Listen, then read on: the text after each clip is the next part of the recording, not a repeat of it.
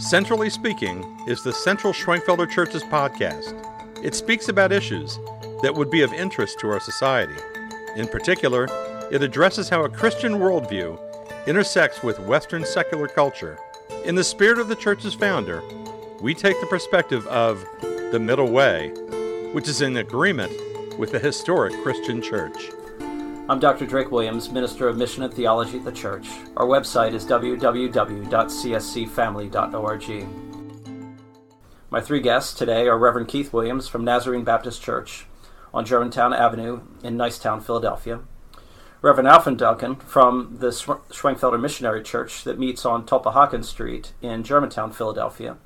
And Reverend Dr. David McKinley from Central Schwenkfelder Church. Let me introduce each one to you. Reverend Keith Williams has been pastor for over 36 years at Nazarene Baptist Church. He holds a Bachelor of Arts degree from the Augsburg University, Minneapolis, Minnesota, and a Master of Divinity degree from Palmer Theological Seminary. Reverend Williams has served at the Mount Olive Baptist Church of Glassboro, New Jersey, and was able to serve as an adjunct chaplain and Bible expositor for the Philadelphia Eagles, Philadelphia Phillies, and 76ers. In 2007, he was elected to be president of all the 42 state convention presidents of the Southern Baptist Convention. In 2015 and 16, he was elected and served as president of the National African American Fellowship, once again of the Southern Baptist Convention. His involvement in the field of racism and reconciliation is well known. He was a contributor to the book Removing the Stain of Racism from the Southern Baptist Convention, published in 2017 by Broadman and Holdman. He is married to Constance, and they have 3 children and 2 grandchildren. His family, along with Keith, as well as his mother and grandmother, were in the Emmy-nominated film Unchained, Healing from a Generational Trauma. Reverend Alfred Duncan is also a graduate from Eastern University and Palmer Theological Seminary, where he achieved a Bachelor of Arts degree and a Master of Divinity degree. He has led the Schwenkfelder Missionary Church since about 2016. Before this, he was actively involved in the First Schwenkfelder Church, now called First Worship Center, that meets on 30th and Cumberland in the Strawberry Mansion section of the city. He and his wife Phyllis are involved in regular outreach at the Happy Hollow Recreation Center in Germantown, where they're constantly cooking food and delivering clothing to those who are in need. Alfred is also the chair of the Schwenkfelder Ministerium. And I'm joined by my good friend and colleague, Reverend Dr. David McKinley, who is senior minister here at Central Schwenkfelder Church. Gentlemen, welcome to the show. Thank you. Good to be here. I wonder if you could expand on this about how racism has become embedded in our culture. A word that's been thrown around, a phrase that's been thrown around these last few weeks has been systemic racism.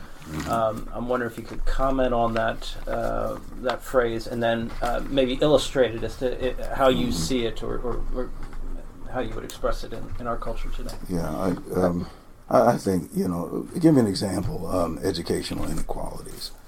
I was blessed to grow up on the main line outside of Philadelphia. Maybe about 15, 20 years ago, my high school built an $8.4 million football field. I pastored a church in North Philadelphia where the kids don't even have books. The educational inequalities, because monies for education are, you get state, you get federal funding, and then a lot of it's based on the tax base. And the property values around my church in North Philadelphia are vastly different than the property values of where my high school was in Berwyn, Pennsylvania. And so the opportunities and inequities are not there. And the prison prognosticators go to the first grade classrooms and inner city schools all over the land. And this was a quote by a guy named John Paff. He was a Fordham Law School professor. He said, in every 10 days, there's a prison built in America. It's the most, 4% of the world's population, 25% of the world's prisons are in America. And most of the people incarcerated are black and brown. And Michelle Alexander, she wrote a book, it'd be a good book to read, called The Pipeline from Prison the pipeline from school to prison. I was getting ready to say the prison prognosticators go to the first grade classrooms and see how many black and brown boys can't read. And they forecast how many more jails they're going to use. Because if you're uneducated, you're unemployable. But you still want things so the seeds of revolution grow up, and crime rate, if there's no hope, and I'm uneducated and I'm unemployable, the crime rate goes up, thusly the prison population. And when they privatize prisons, all of that is economically based. Michelle Alexander, in her book, is called The New Jim Crow. Instead of picking cotton, we making 30% of Boeing airline parts for 84 cents to $3.25 a day.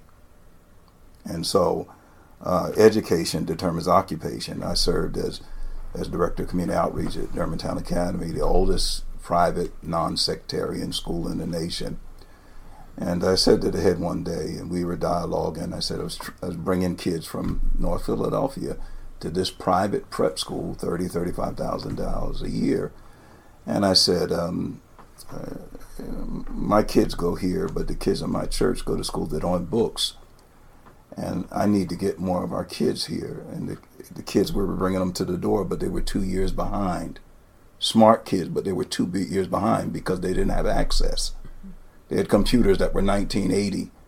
You know, they didn't have access. So what we did is, and I'm deeply indebted to the board, they decided to help us plan a school. Same curriculum, culturally sensitive, in North Philadelphia. Today, last year, we completed a $13 million school, 300 kids in there now. Every year, raising $1.6 million with less than 1,000 donors. It's a miracle. Kids are student-to-teacher ratio 1 to 6. GA is 1 to 8. Public schools 1 to 35. And you fear you don't have a safe place to educate kids. You got drug dealers outside, and you don't have opportunity to expand their minds. You know, my kids were going to Spain and Portugal and Netherlands on school trips. The kids in my church were going to 1 trip a year to the Philadelphia Zoo. So educational inequalities, that's one way, and dealing with pipeline to prison.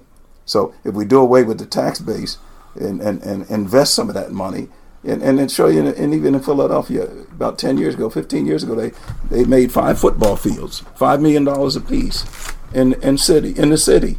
And but our kids don't have books. Don't make sense. We want to showcase the inner city athlete, but he can't read. I just wrote, for me, a small definition of systemic racism. Systemic racism, I wrote, has more to do with group and organizational matters than with individual practices.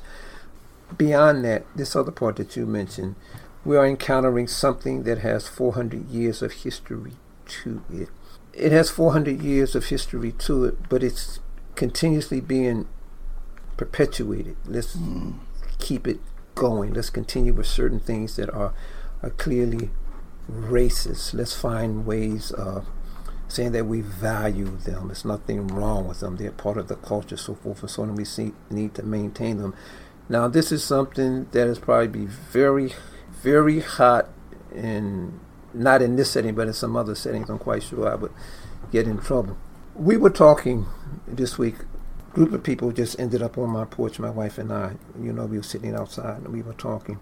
And of all things to come up, the Star Spangled Banner came up. And it's not news to a lot of people, but it became news to some of them that we were talking about 400 years of racism and the history of it. One of the reasons I would say it keeps going on, because you take certain things and you hold to them, you value them, and you just want to keep it. And so we were discussing the fact that we all agree that the third verse of the Star Spangled Banner is extremely racist. It is. We all agreed also, too, though, that America would not stop using the Star Spangled Banner. We all agreed that from a theological point of view, in some theological circles, matter of fact, I was taught this in seminary, that sometimes you can take a psalm or a song or a statement, and just by stating part of it, it carries forth the message of the entire thing. My God, why art thou forsaken me? That's the first verse. But it kind of connects you with the entire psalm. If I say Amazing Grace, how sweet the sound, the other verses come to mind. And so for people who are familiar with, who are asked to sing or listen to the first verse of the Star Spangled Banner, connected with that, we cannot get away from the history and the origin of what this song was written for. You know, some slaves had joined with the British Army, and the man who wrote it had a big problem because they were losing in that they had lost that war, and subsequently he writes this song. Again, I say this in a very sensitive way, but when we sing that, those who know what it's about know the history of it, we always reconnect it back to a very racist period of time, and something that was written to uphold. I don't know if you all know, you know the third verse to the Star Spangled Banner. I've read it before. Okay, yeah. And so something like, so anyway, so if you have the idea of it, I think we're encountering things, but things like that keep racism and things going. Mm-hmm. Now somebody be ready to knock my head off, certain people, if I said, let's stop singing the Star Spangled Banner. Why? Mm-hmm. Because of what it represented, what it was written for. What it says to African Americans. You know, we have an opportunity to fight for freedom of what we believe in. You're going to hunt us down and kill us like dogs, and call those who are supporting what we were trying to do. I'm not supporting the revolution. They were just trying to, get free, and say out their blood is polluting the land, or your blood is polluting the land. All these kind of things. It's terrible. Do I think stuff like that is going to stop? No. I think it's going to raise the ire of a lot of people, and more. I seriously believe this. More and more, the African American community is going to raise up and speak out about things that are confronted with right up in our face all the time. They say we don't value you. We really don't. And we say, well, get rid of it. You want us to get rid of ours. Why not get rid of the symbols? Why not get rid of all of it? And so I don't know where this country is headed or what things are going to happen, but 400 years of history. 400 years is too long. And it's too great of a price to pay to hang on to things that perpetuate this. Consider it. Whatever form they come in. Systemically, politically, religiously. The form of it doesn't matter. The fact of it is what matters. And that's where we are. I think one of the things that contributes to racism, I'll just speak from my perspective. I grew up in a small, pretty homogenous community in southwest Missouri. There was one African American in the town growing up, and I think fear is the product of unfamiliarity. That when you are not around people that are different than you, when you're not given the opportunity to get to know, to befriend, to dialogue, to talk, then the position of the default position is apprehension or fear. And this Derek Chauvin, I was listening to the news last night, and they interviewed a man that knew both George Floyd and Derek Chauvin, and they asked him what was Chauvin's attitude toward blacks, and the person said he was afraid. And so I think that fear produces racism. I think that unfamiliarity produces racism. So the best thing for me and my attitude toward the African American community is to get to know them, to get to know this brother over here, to be able to serve with him. The late Ed Winslow. I've known Keith for 30 minutes, and I think he's great. So there is a way that the Lord uses that to help. Amen. And I agree 100%, by the way. I'm not just saying that. Can I say something also? When I say that I agree 100%, this is the first thing I wrote down before I started answering questions, because I just agreed with something that you said. But the first thing I wrote down, and I said I wanted to look at it as I was answering this question, Are our responses based on biblical and moral principles, or are they concessions to pressure and the prevailing views of those who have economic, racial, social, or political consequences that they can impose upon us? And I only say that because I just agree with you, and I really agree with you. But in having these discussions, depending on who you are, sometimes you are really not speaking biblical truth or moral principles. You're responding out of a pressure because of the consequence of how you speak. But sometimes there's a pressure, again, to be very careful about what you say or what you do or what you don't do, even how we worship, because of the consequences that can come. I remember Frankfurt Missionary Church in South Philadelphia, watching our worship experiences for year in and year out. And then I would watch the times when we had visitors come there. Sometimes the Frankfurt churches would come there. And it always bugged me that why typically when we're doing a program, we have services, the freedom and the spontaneity of worship. You don't have to stick to the program. Somebody out of nowhere, something like that, would just jump up and sing a song and things like this. And that never happened when we had the fellowship services.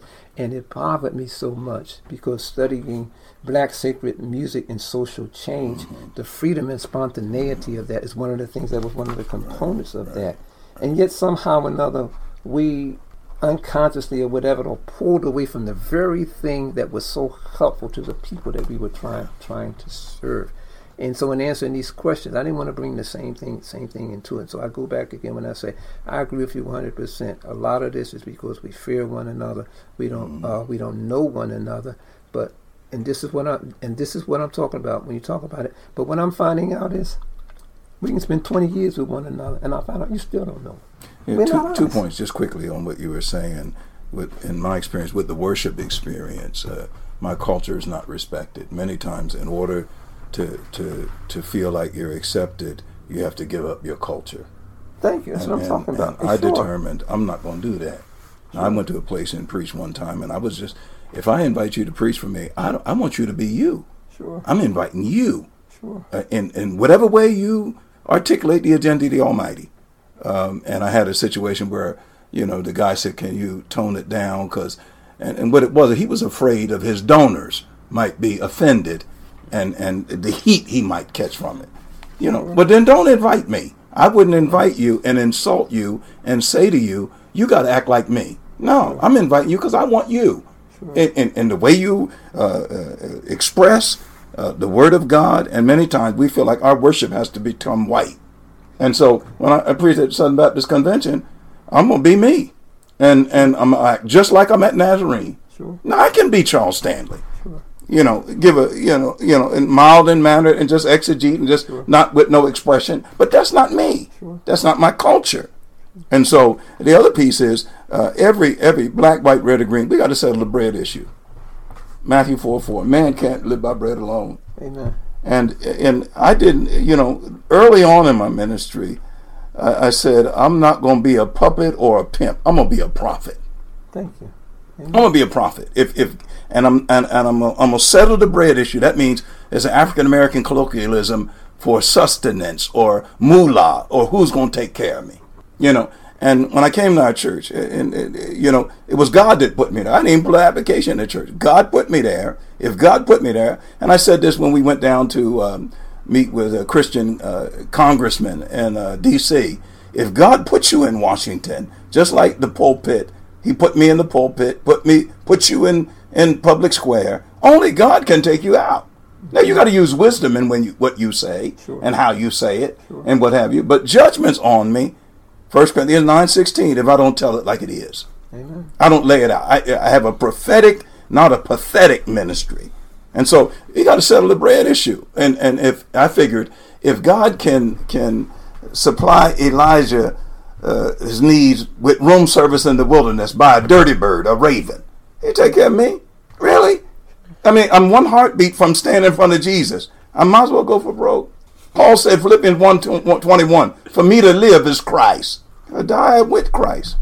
If I suffer down here, he said, the sufferings of this time, I can't even formulate a thought in my mental muscle to begin to articulate the glory that anywhere I go, I win. So I might as well go for broke. They installed a new executive director at the Southern Baptist Convention, new president. I said to him at his installation, they gave me 5 minutes to preach.